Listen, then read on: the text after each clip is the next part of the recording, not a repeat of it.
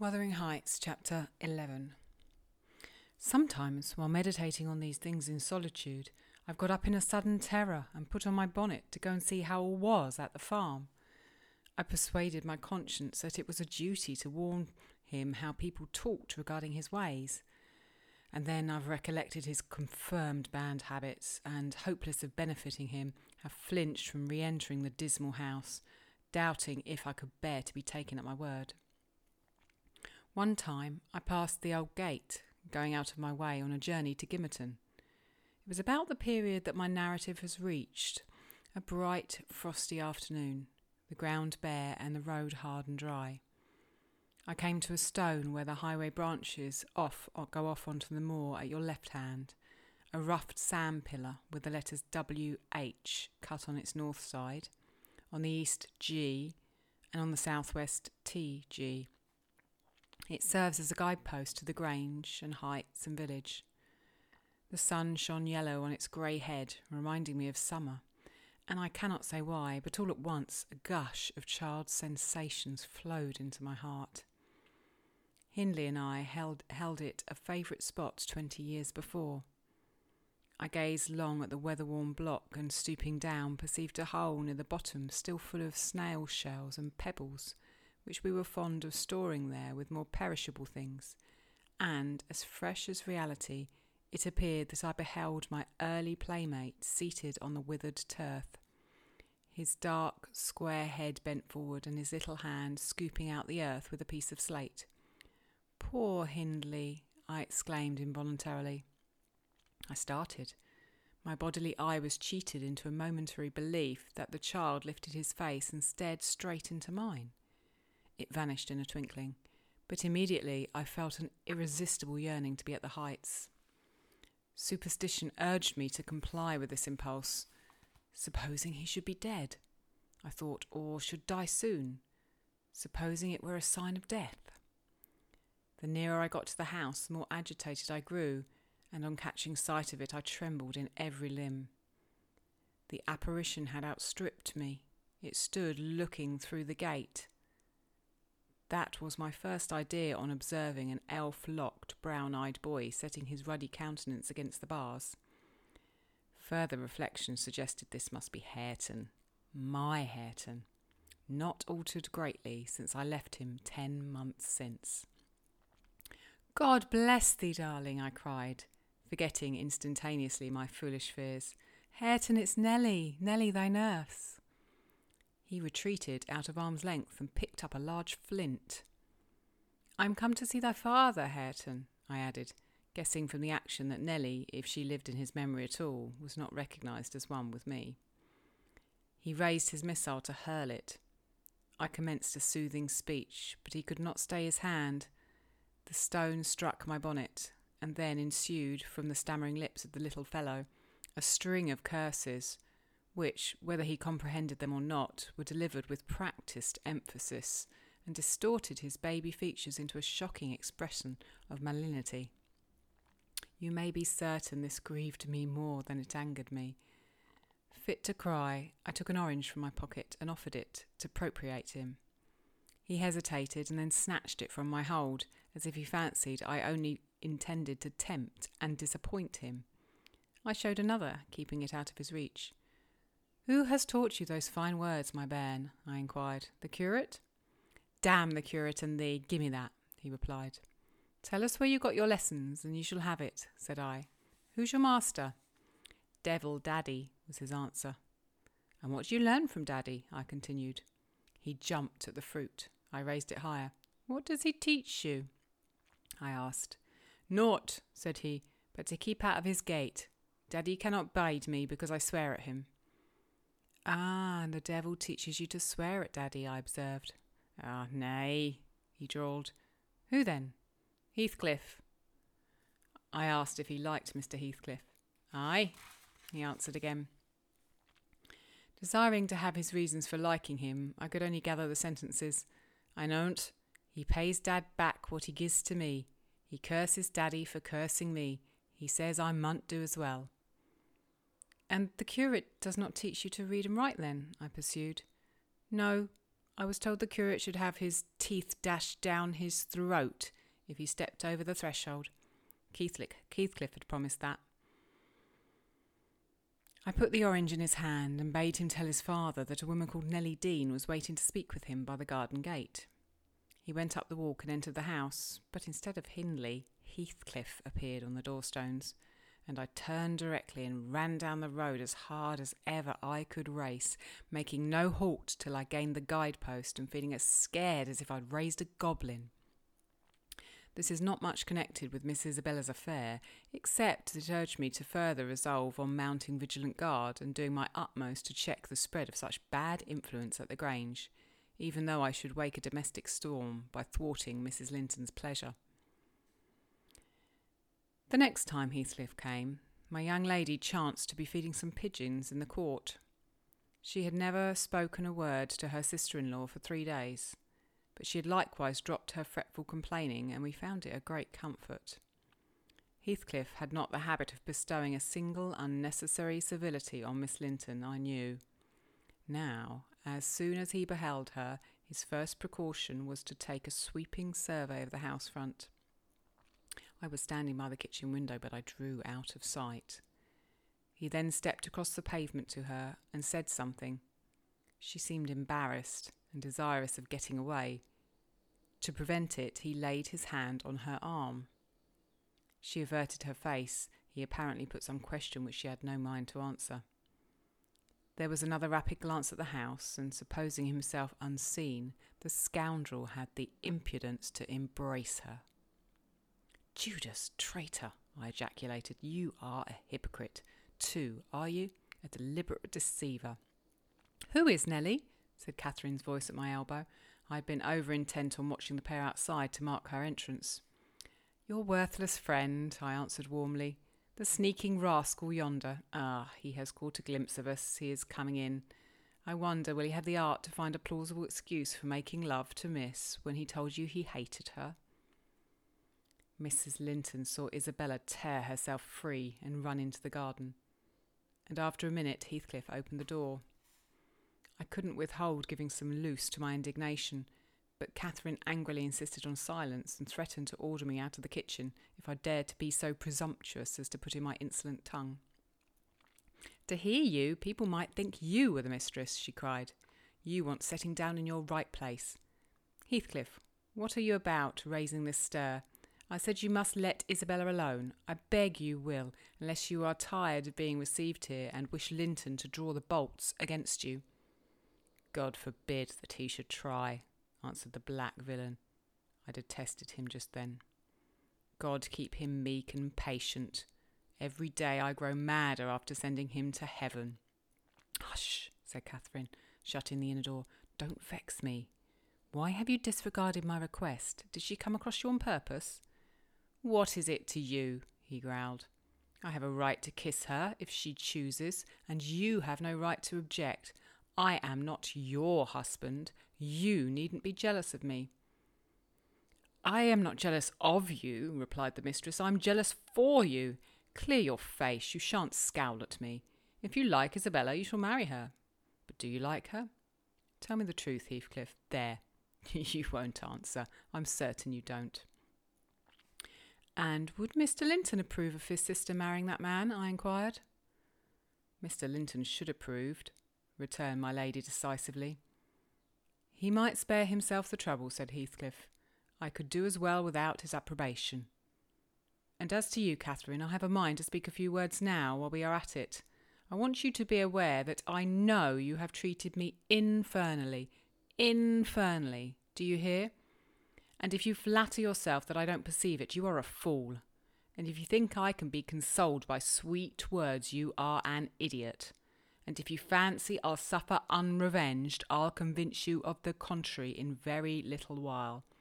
Meantime, thank you for telling me of your sister-in-law's secret. I swear I'll make the most of it and stand you aside." "What new phase of his character is this?" exclaimed Mrs. Linton in amazement. "I've treated you infernally, and you'll take your revenge? How will you take it, ungrateful brute? How have I treated you infernally?" "I'll seek no revenge on you," replied Heathcliff, less vehemently. that's not the plan. The tyrant grinds down his slaves, and they don't turn against him. They crush those beneath them. You are welcome to torture me to death for your amusement. Only allow me to amuse myself a little in the same style, and refrain from insult as much as you are able. Having levelled my palace, don't erect a hovel and complacently admire your own charity in giving me that for a home. If I imagined you really wished me to marry Isabella, I'd cut my throat. Oh, the evil is that I am not jealous, is it? Cried Kathleen.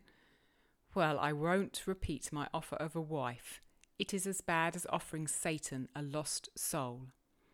Your bliss lies, like his, in inflicting misery. You prove it. Edgar is restored from the ill temper he gave way to you at your coming.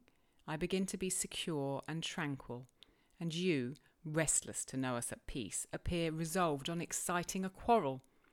Quarrel with Edgar, if you please, Heathcliff, and deceive his sister. You'll hit on exactly the most efficient method of revenging yourself on me. The conversation ceased. Mrs. Linton sat down by the fire, flushed and gloomy. The spirit which served her was growing intractable. She could neither lay nor control it. He stood on the hearth with folded arms, brooding on his evil thoughts, and in this position I left them to seek the master, who was wondering what kept Catherine below so long. "Ellen," he said, when I entered, "have you seen your mistress?" "Yes, she's in the kitchen, sir," I answered. "She's sadly put out by Mr. Heathcliff's behaviour. And indeed, I do think it's time to arrange his visits on another footing. There's harm in being too soft, and now it's come to this." And I related the scene in the court and, as near as I dared, the whole subsequent dispute. I fancied it could not be very prejudicial to Mrs. Linton, unless she made it so afterwards, by assuming the defensive for her guest. Edgar Linton had difficulty in hearing me to the close. His first words revealed that he did not clear his wife of blame.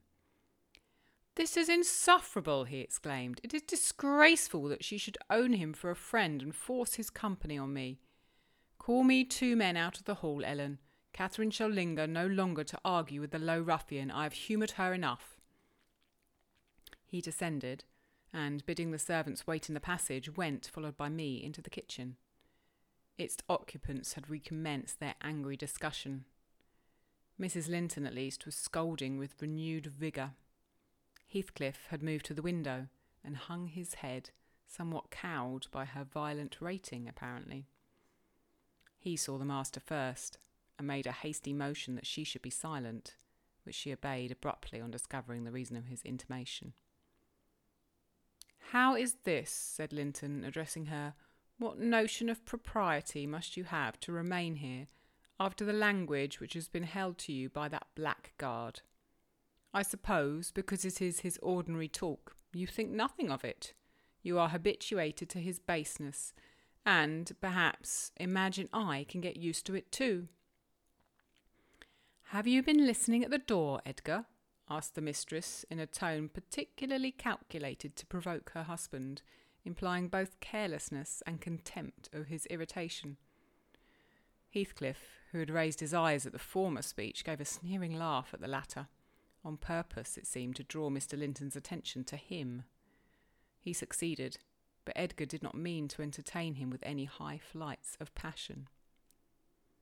"I have been so far forbearing with you, sir," he said quietly. "Not that I was ignorant of your miserable, degraded character, but I felt you were only partly responsible for that, and Catherine, wishing to keep up your acquaintance, I acquiesced foolishly. Your presence is a moral poison that would contaminate the most virtuous. For that cause, and to prevent worse consequences, I shall deny you hereafter admission into this house, and give notice now that I require your instant departure. 3 minutes' delay will render it involuntary and ignominious." Heathcliff measured the height and breadth of the speaker with an eye full of derision. "Cathy, this lamb of yours threatens like a bull," he said. "It is in danger of splitting its skull against my knuckles. By God, Mr. Linton, I'm mortally sorry that you are not worth knocking down. My master glanced towards the passage and signalled me to fetch the men. He had no intention of hazarding a personal encounter. I obeyed the hint, but Mrs. Linton, suspecting something, followed, and when I attempted to call them, she pulled me back, slammed the door to, and locked it.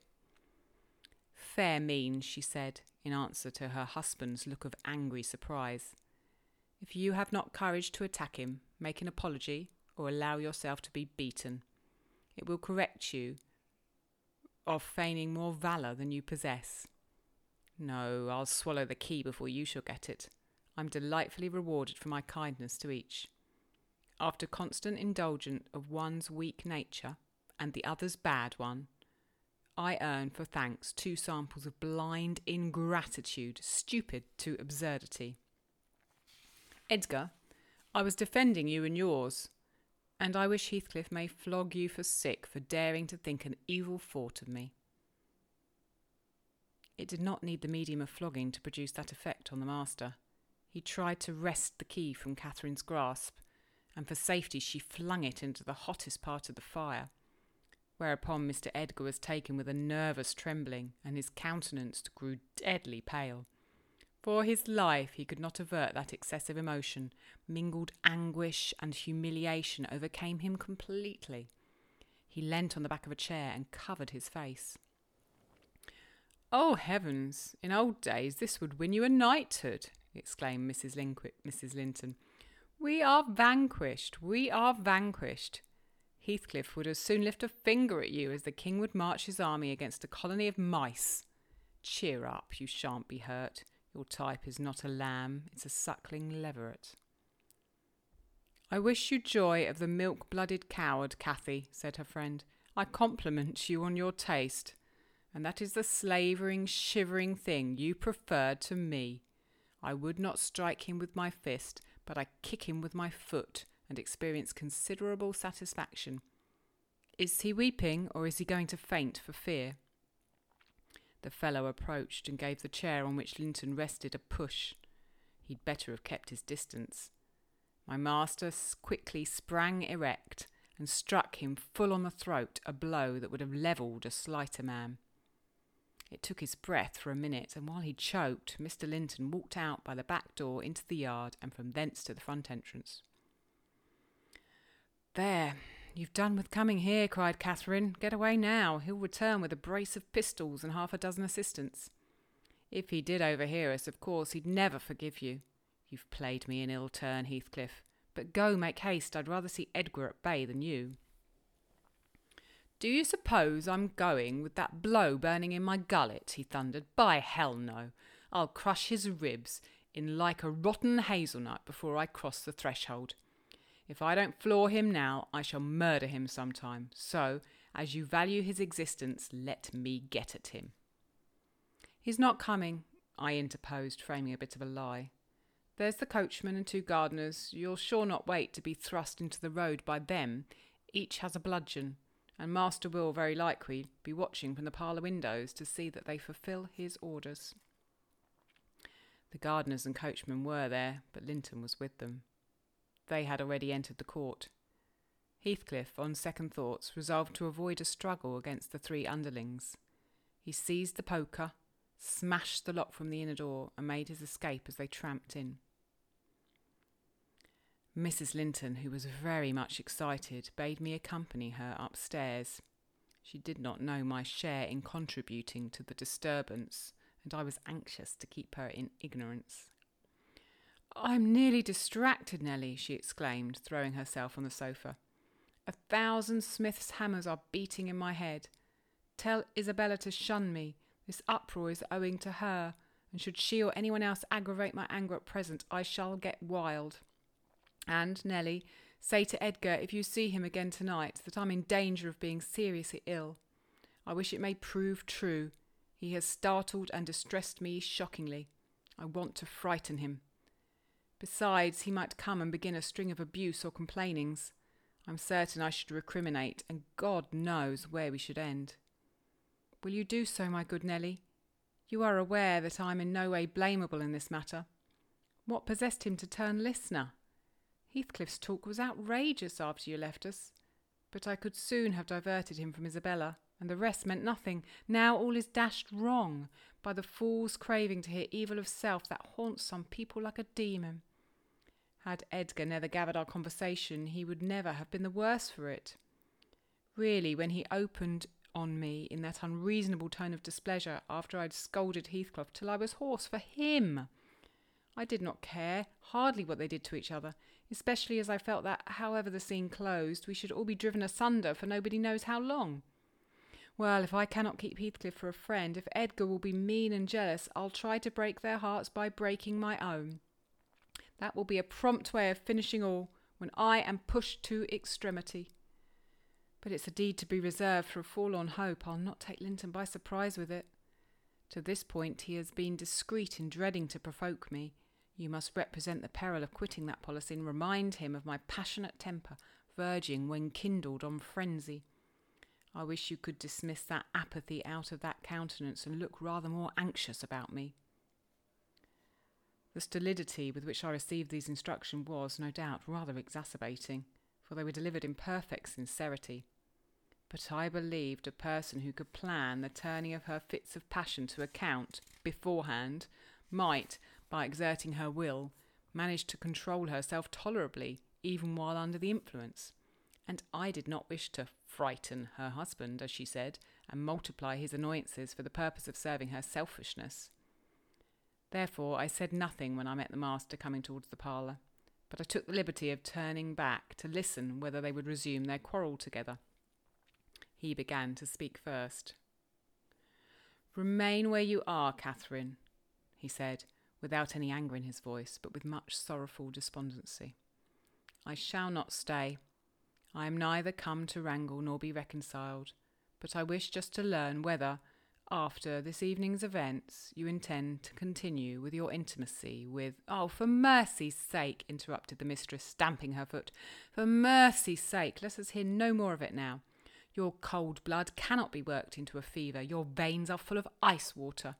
But mine are boiling, and the sight of such chilliness makes them dance." "To get rid of me, answer my question," persevered Mr. Linton. "You must answer it, and that violence does not alarm me. I have found that you can be as stoical as anyone, when you please. Will you give up Heathcliff hereafter, or will you give up me? It is impossible for you to be my friend and his at the same time, and I absolutely require to know which you choose." "I require to be left alone," exclaimed Catherine furiously. "I demand it. Don't you see I can scarcely stand? Edgar, you leave me." She rang the bell till it broke with a twang. I entered leisurely. It was enough to try the temper of a saint, such senseless, wicked rages. There she lay, dashing her head against the arm of the sofa and grinding her teeth, so that you might fancy she would crash them to splinters. Mr. Linton stood looking at her in sudden compunction and fear. He told me to fetch some water, for she had no breath for speaking. I brought a glassful, and she would not drink, so I sprinkled it on her face. In a few seconds she stretched herself out stiff and turned up her eyes, while her cheeks, at once blanched and livid, assumed the aspect of death. Linton looked terrified. "There is nothing in the world the matter," I whispered. I did not want him to yield, though I could not help being afraid in my heart.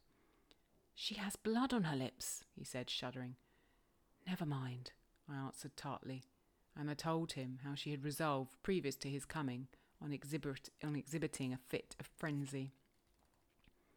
I incautiously gave the account aloud, and she heard me, for she started up, her hair flying over her shoulders, her eyes flashing, the muscles of her neck and arms standing out preternaturally. I made up my mind for broken bones at least, but she only glared about her for an instant, then rushed from the room. She master directed me to follow. I did to her chamber door. She hindered me from going any farther by securing it against me. As she never offered to descend for breakfast the next morning, I went to ask whether she would have some carried up.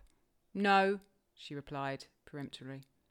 The same question was repeated at dinner and tea, and again on the morrow after, and received the same answer. Mr. Linton, on his part, spent his time in the library and did not inquire concerning his wife's occupations. Isabella and he had an hour's interview, during which he tried to elicit from her some sentiment of proper horror for Heathcliff's advances, but he could make nothing of her evasive replies, and was obliged to close the examination unsatisfactorily, adding, however, a solemn warning that if she was so insane as to encourage that worthless suitor, it would be dissolved of all bonds the relationship between herself and him. Chapter 12. While Miss Linton moped about the park and the garden, always silent and almost always in tears, and her brother shut himself up among the books that he never opened, wearying, I guessed, with a continual vague expectation that Catherine, repenting her conduct, would come of her own accord to ask for pardon and seek a reconciliation.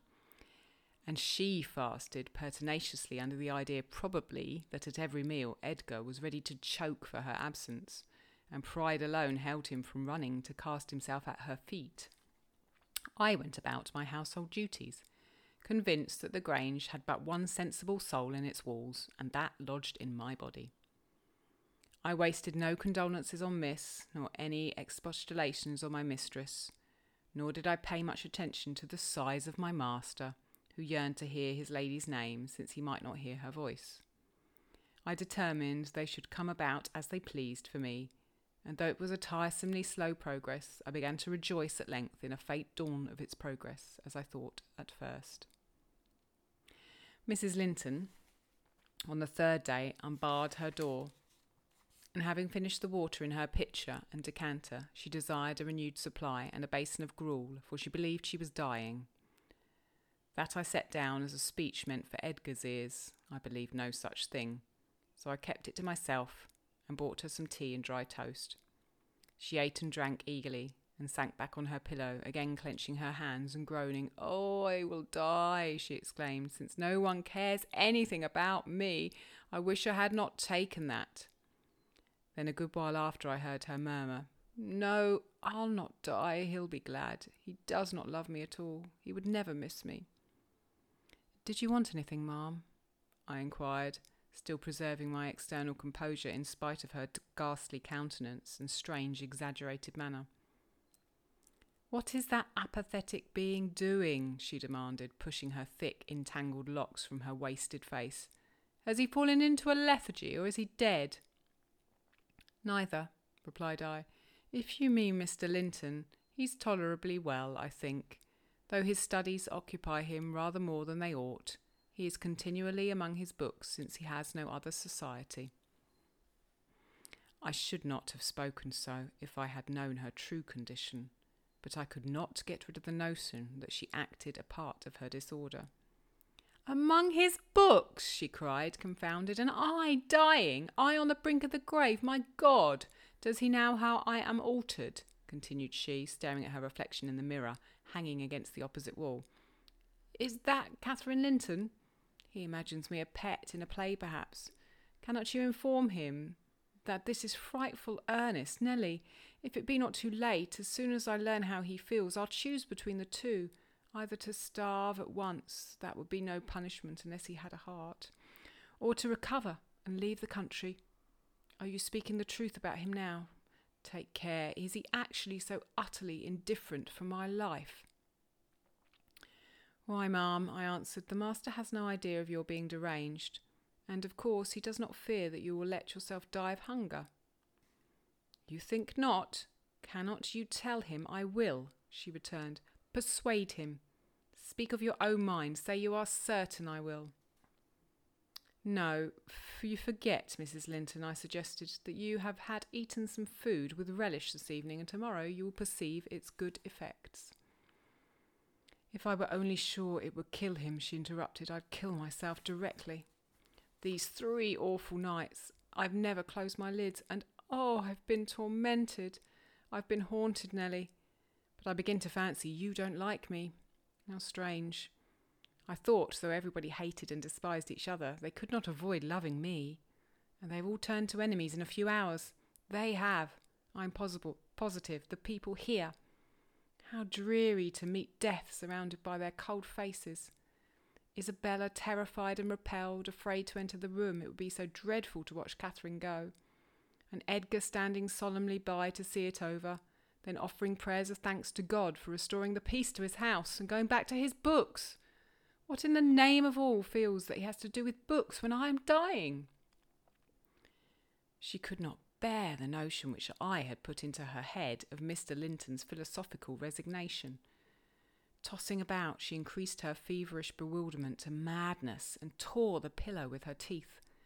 Then, raising herself up, all burning, desired that I would open the window.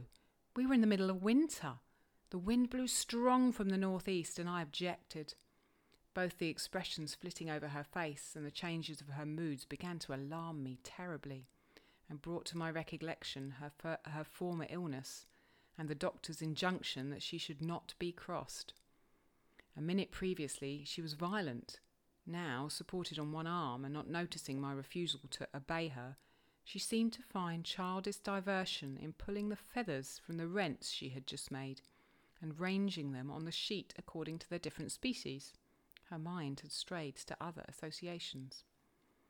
"That's a turkey's," she murmured to herself, "and this is a wild duck's, and this is a pigeon's. Aha, they put pigeon feathers in pillows. No wonder I couldn't die. Let me take care to throw it on the floor when I lie down. And here is a moorcock's, and this, I should know it among 1,000, is a lapwing's, bonny bird, wheeling over our heads in the middle of the moor. It wanted to get to its nest, for the clouds had touched the swells, and it felt rain coming. This feather was picked up from the heath. The bird was not shot. We saw its nest in the winter full of little skeletons. Heathcliff had set a trap over it, and the old ones dare not come. I made him promise he'd never shoot a lapwing after that, and he didn't. Yes, here are more. Did he shoot my lapwings, Nelly? Are they red, any of them? Let me look." "Give over with that baby work," I interrupted, dragging the pillow away and turning the holes towards the mattress, for she was removing its contents by handfuls. "Lie down and shut your eyes. You're wandering. There's a mess. The down is flying about like snow." I went here and there, collecting it. "I see in you, Nelly," she continued dreamily, "an aged woman. You have grey hair and bent shoulders. This bed is the fairy cave under Penistone Crag, and you are gathering elf bolts to hurt our heifers, pretending while I am near that they are only locks of wool. That's what you'll come to 50 years hence. I know you are not so now. I'm not wandering, you're mistaken, or else I should believe you really were that withered hag, and I should think I was under Penistone Crag, and I'm conscious it's night, and there are 2 candles on the table making the black press shine like jet." "The black press? Where is that?" I asked. "You are talking in your sleep." "It is against the wall, as it always is," she replied. "It does appear odd. I see a face in it." "There's no press in the room, and never was," I said, resuming my seat and looping the curtain that I might watch her. "Don't you see that face?" she inquired, gazing earnestly at the mirror. And say what I could, I was incapable of making her comprehend it to be her own, so I rose and covered it with a shawl. "It's behind there still," she pursued anxiously, and it stirred. "Who is it? I hope it will not come out when you are gone. Oh, Nelly, the room is haunted. I'm afraid of being alone." I took her hand in mine and bid her be composed, for a succession of shudders convulsed her frame, and she would keep straining her gaze towards the glass. "There's nobody there," I insisted. "It was yourself, Mrs. Linton. You knew it a while since." "Myself?" she gasped. "And the clock is striking 12. It's true, then. That's dreadful." Her fingers clutched the clothes and gathered them over her eyes. I attempted to steal to the door with the intention of calling her husband, but I was summoned back by a piercing shriek. The shawl had dropped from the frame. "Why, what is the matter?" cried I. "Who is coward now? Wake up! That is the glass, the mirror, Mrs. Linton, and you see yourself in it, and there am I too by your side." Trembling and bewildered, she held me fast, but the horror gradually passed from her countenance. Its paleness gave place to a glow of shame. Oh dear, I thought I was at home, she sighed. I thought I was lying in my chamber at Wuthering Heights. Because I'm weak, my brain got confused and I screamed unconsciously, "Don't say anything, but stay with me. I dread sleeping. My dreams appall me." "A sound sleep would do you good, ma'am," I answered, "and I hope this suffering will prevent your trying starving again." "Oh, if I were but in my own bed, in the old house," she went on bitterly, wringing her hands. "And that wind sounding in the firs by the lattice, do let me feel it. It comes straight down the moor, do let me have one breath." To pacify her, I held the casement ajar a few seconds. A cold blast rushed through. I closed it and returned to my post. She lay still now, her face bathed in tears. Exhaustion of body had entirely subdued her spirit. Our fiery Catherine was no better than a wailing child. "How long is it since I shut myself in here?" she asked, suddenly reviving. "It was Monday evening," I replied, "and this is Thursday night, or rather Friday morning at present." "What, of the same week?" she exclaimed. "Only that brief time?" "Long enough to live on nothing but cold water and ill temper," observed I. "Well, it seems a weary number of hours," she muttered doubtfully. "It must be more. I remember being in the parlour after they had quarrelled, and Edgar being so cruelly provoking, and me running into this room desperate. As soon as ever I barred the door, utter blackness overwhelmed me, and I fell on the floor. I couldn't explain to Edgar how certain I felt of having a fit or going raging mad if he persisted in teasing me. I had no command of tongue or brain, and he did not guess my agony, perhaps. It barely left me sense to try to escape from him and his voice. Before I recovered sufficiently to see and hear, it began to be dawn, and Nellie, I'll tell you what I thought, and what has kept recurring and recurring till I feared for my reason. I thought as I lay there, with my head against that table leg, and my eyes dimly discerning the grey square of the window, that I was enclosed in the oak-panelled bed at home, and my heart ached with some great grief, which, just waking, I could not recollect. I pondered and worried myself to discover what it could be, and most strangely the whole last 7 of my years of my life grew a blank. I did not recall that they had been any at all. I was a child. My father was just buried, and my misery arose from the separation that Hindley had ordered between me and Heathcliff. I was laid alone for the first time, and rousing from a dismal doze after a night of weeping, I lifted my hand to push the panels aside. It struck the tabletop. I swept it along the carpet, and then memory burst in. My late anguish was swallowed in a paroxysm of despair. I cannot say why I felt so wildly wretched. It must have been temporary derangement, for there is scarcely cause. But, supposing at 12 years old I had been wrenched from the heights, and every early association, and my all in all, as Heathcliff was at that time, had been converted at a stroke into Mrs. Linton, the lady of Thrushcross Grange, and the wife of a stranger, an exile, an outcast thenceforth from what had been my world, you may fancy a glimpse of the abyss where I grovelled. Shake your head as you will, Nelly, you have helped to unsettle me. You should have spoken to Edgar, indeed you should, and compelled him to leave me quiet. Oh, I am burning. I wish I were out of doors. I wish I were a girl again, half savage and hardy and free, and laughing at injuries, not maddening under them. Why am I so changed? Why does my blood rush into a hell of tumult at a few words? I am sure I should be myself were I once among the heather on those hills. Open the window wide again. Fasten it open, quick. Why don't you move? Because I won't give you your death of cold, I answered. You won't give me a chance of life, you mean, she said sullenly. However, I'm not helpless yet. I'll open it myself. And sliding from the bed before I could hinder her, she crossed the room, walking very uncertainly, threw it back and bent out, careless of the frosty air that cut about her shoulders as keen as a knife. I entreated and finally attempted to force her to retire, but I soon found her delirious strength much surpassed mine. She was delirious, I became convinced by her subsequent actions and ravings. There was no moon, and everything beneath lay in misty darkness. Not a light gleamed from any house, far or near. All had been extinguished long ago, and those at Wuthering Heights were never visible. Still, she asserted she caught their shining. "Look," she cried eagerly. "That's my room with the candle in it, and the trees swaying before it. And the other candle is in Joseph's garret. Joseph sits up late, doesn't he? He's waiting till I come home that he may lock the gate. Well, he'll wait a while yet. It's a rough journey and a sad heart to travel it. And we must pass by Gimmerton Kirk to go that journey. We've braved its ghosts often together, and dared each other to stand among the graves and ask them to come. But Heathcliff, if I dare you now, will you venture? If you do, I'll keep you. I'll not lie there by myself. They may bury me 12 feet deep and throw the church down over me, but I won't rest till you are with me. I never will."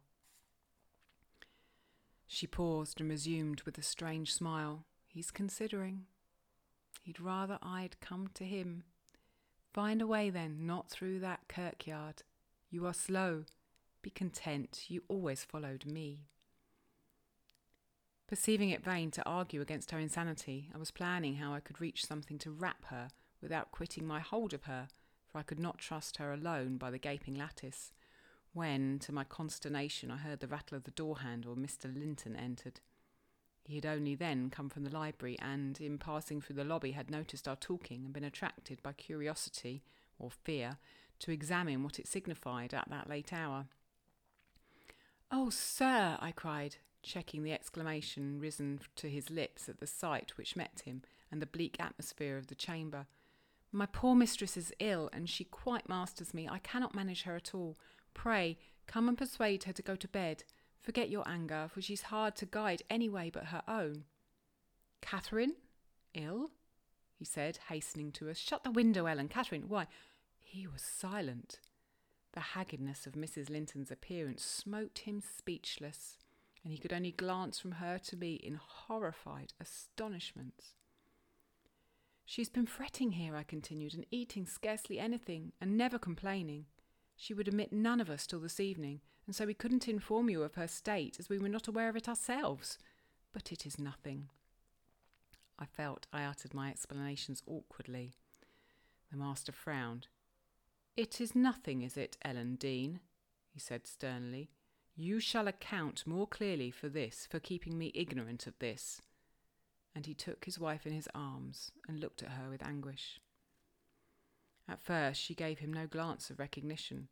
He was invisible to her abstracted gaze. The delirium was not fixed, however. Having weaned her eyes from contemplating the outer darkness, by degrees she centred her attention on him, and discovered who it was that held her. "Ah, you are come, are you, Edgar Linton?" she said with angry animation. "You are one of those things that are ever found when least wanted, and when you are wanted, never. I suppose we shall have plenty of lamentations now. I see we shall, but they can't keep me from my narrow home out yonder, my resting place where I'm bound before spring is over. There it is, not among the Lintons, mind, under the chapel roof, but in the open air, with a headstone, and you may please yourself whether you go to them or come to me." "Catherine, what have you done?" commenced the master. "Am I nothing to you any more? Do you love that wretch Heath—" "Hush!" cried Mrs. Linton. "Hush this moment. You mention that name, and I end the matter instantly by a spring from the window. What you touch at present you may have, but my soul will be on that hilltop before you lay hands on me again. I don't want you, Edgar. I'm past wanting you. Return to your books. I'm glad you possess a consolation, for all you had in me is gone." "Her mind wanders, sir," I interposed. "She has been talking nonsense the whole evening. But let her have quiet and proper attendance, and she'll rally. Hereafter we must be cautious how we vex her." "I desire no further advice from you," answered Mr. Linton. "You knew your mistress's nature, and you encouraged me to harass her, and not to give me one hint of how she has been these 3 days. It was heartless. Months of sickness could not cause such a change. I began to defend myself, thinking it was too bad to be blamed for another's wicked waywardness. "I knew Mrs. Linton's nature to be headstrong and domineering," cried I, "but I didn't know that you wished to foster her fierce temper. I didn't know that, to humour her, I should wink at Mr. Heathcliff. I performed the duty of a faithful servant in telling you, and I've got a faithful servant's wages. Well, it will teach me to be careful next time. Next time you may gather intelligence for yourself. Next time you bring a tale to me, you shall quit my service, Ellen Dean," he replied. "You'd rather hear nothing about it, I suppose, then, Mr. Heathcliff," said I. "Heathcliff has your permission to come a-courting to Miss, and to drop in at every opportunity your absence offers, on purpose to poison the mistress against you." Confused as Catherine was, her wits were alert at applying our conversation. "Ah, Nelly has played the traitor," she exclaimed passionately. "Nelly is my hidden enemy, you witch! So you do seek elf bolts to hurt us. Let me go, I'll make her rue. I'll make her howl a recantation." A maniac's fury kindled under her brows. She struggled desperately to disengage herself from Linton's arms. I felt no inclination to tarry the event, and resolving to seek medical aid on my own responsibility, I quitted the chamber. In passing the garden to reach the road, at a place where a bridle hook is driven into the wall, I saw something white moved irregularly, evidently by another agent than the wind. Notwithstanding my hurry, I stayed to examine it, lest ever after I should have the conviction impressed on my imagination that it was a creature of the other world. My surprise and perplexity were great on discovering, by touch more than vision, Miss Isabella's Springer, Fanny, suspended to a handkerchief and nearly at its last gasp. I quickly released the animal and lifted it into the garden. I had seen it follow its mistress upstairs when she went to bed, and wondered much how it could have got out there, and what mischievous person had treated it so. While untying the knot round the hook, it seemed to me that I repeatedly caught the beat of horses' feet galloping at some distance. But there was such a number of things to occupy my reflections that I hardly gave the circumstance a thought, though it was a strange sound in that place at 2 o'clock in the morning. Mr. Kenneth was fortunately just issuing from his house to see a patient in the village as I came up the street, and my account of Catherine Linton's malady induced him to accompany me back immediately.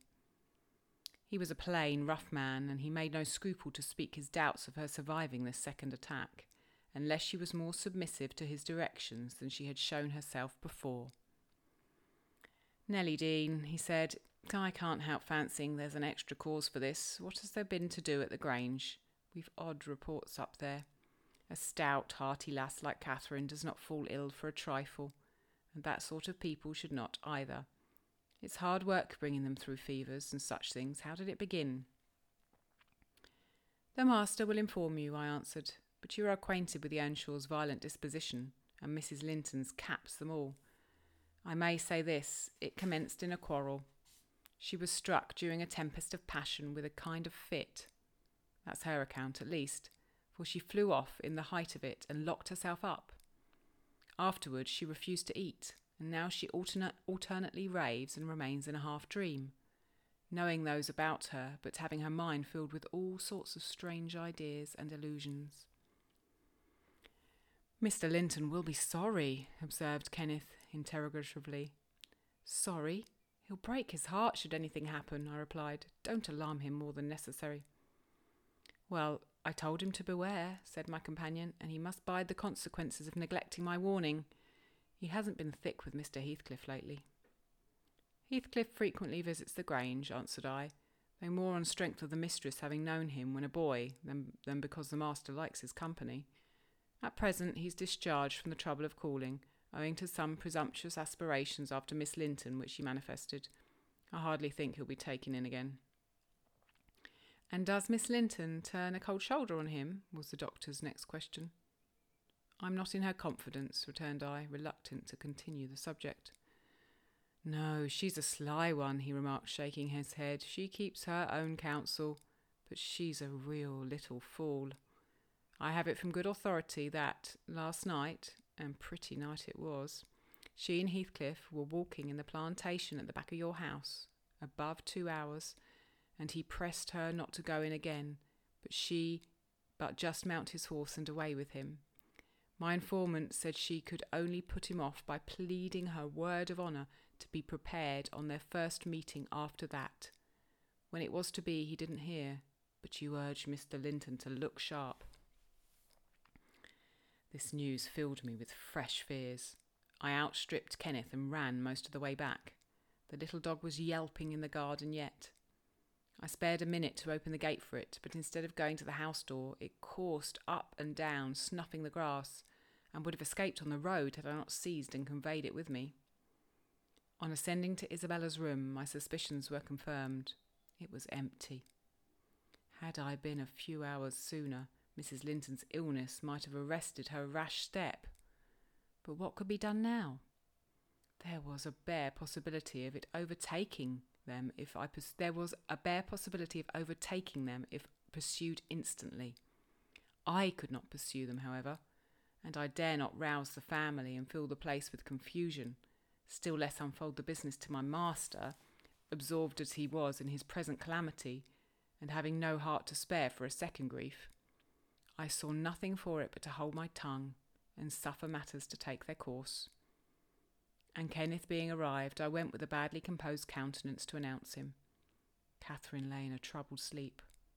Her husband had succeeded in soothing the excess of frenzy. He now hung over her pillow, watching every shade and every change of her painfully expressive features. The doctor, on examining the case for himself, spoke hopefully to him of its having a favourable termination if we could only preserve around her perfect and constant tranquillity. To me, he signified the threatening danger was not so much death as permanent alienation of intellect. I did not close my eyes that night, nor did Mr. Linton. Indeed, we never went to bed, and the servants were all up long before the usual hour, moving through the house with stealthy tread and exchanging whispers as they encountered each other in their vocations. Everyone was active but Miss Isabella, and they began to remark how sound she slept. Her brother, too, asked if she had risen, and seemed impatient for her presence, and hurt that she showed so little anxiety for her sister-in-law. I trembled lest he should send me to call her, but I was spared the pain of being the first proclaimant of her flight. One of the maids, a thoughtless girl who had been on an early errand to Gimmerton, came panting upstairs and open mouth and dashed into the chamber, crying, oh dear, what mun we have next? Master, our young lady, hold your noise," I cried hastily, enraged at her clamorous manner. "Speak lower, Mary, what is the matter?" said Mr. Linton. "What ails you, young lady?" She's gone. Yon Heathcliff's run off with her," gasped the girl. "It's not true," exclaimed Linton, rising in agitation. "It cannot be. How has the idea entered your head?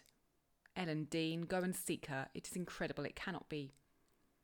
As he spoke, he took the servant to the door, and then repeated his demand to know her reasons for such an assertion. "Why, I met on the road a lad that fetches milk here," she stammered, "and he asked whether we weren't in trouble at the Grange, and I thought he meant for Mrs. Sickness, so I answered yes, and then, says he, there's somebody's gone after them, I guess. I started.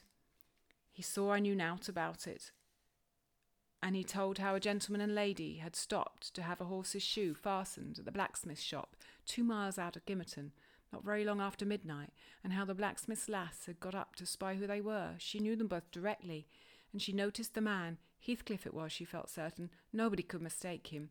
Besides, she put a sovereign in her father's hand for payment.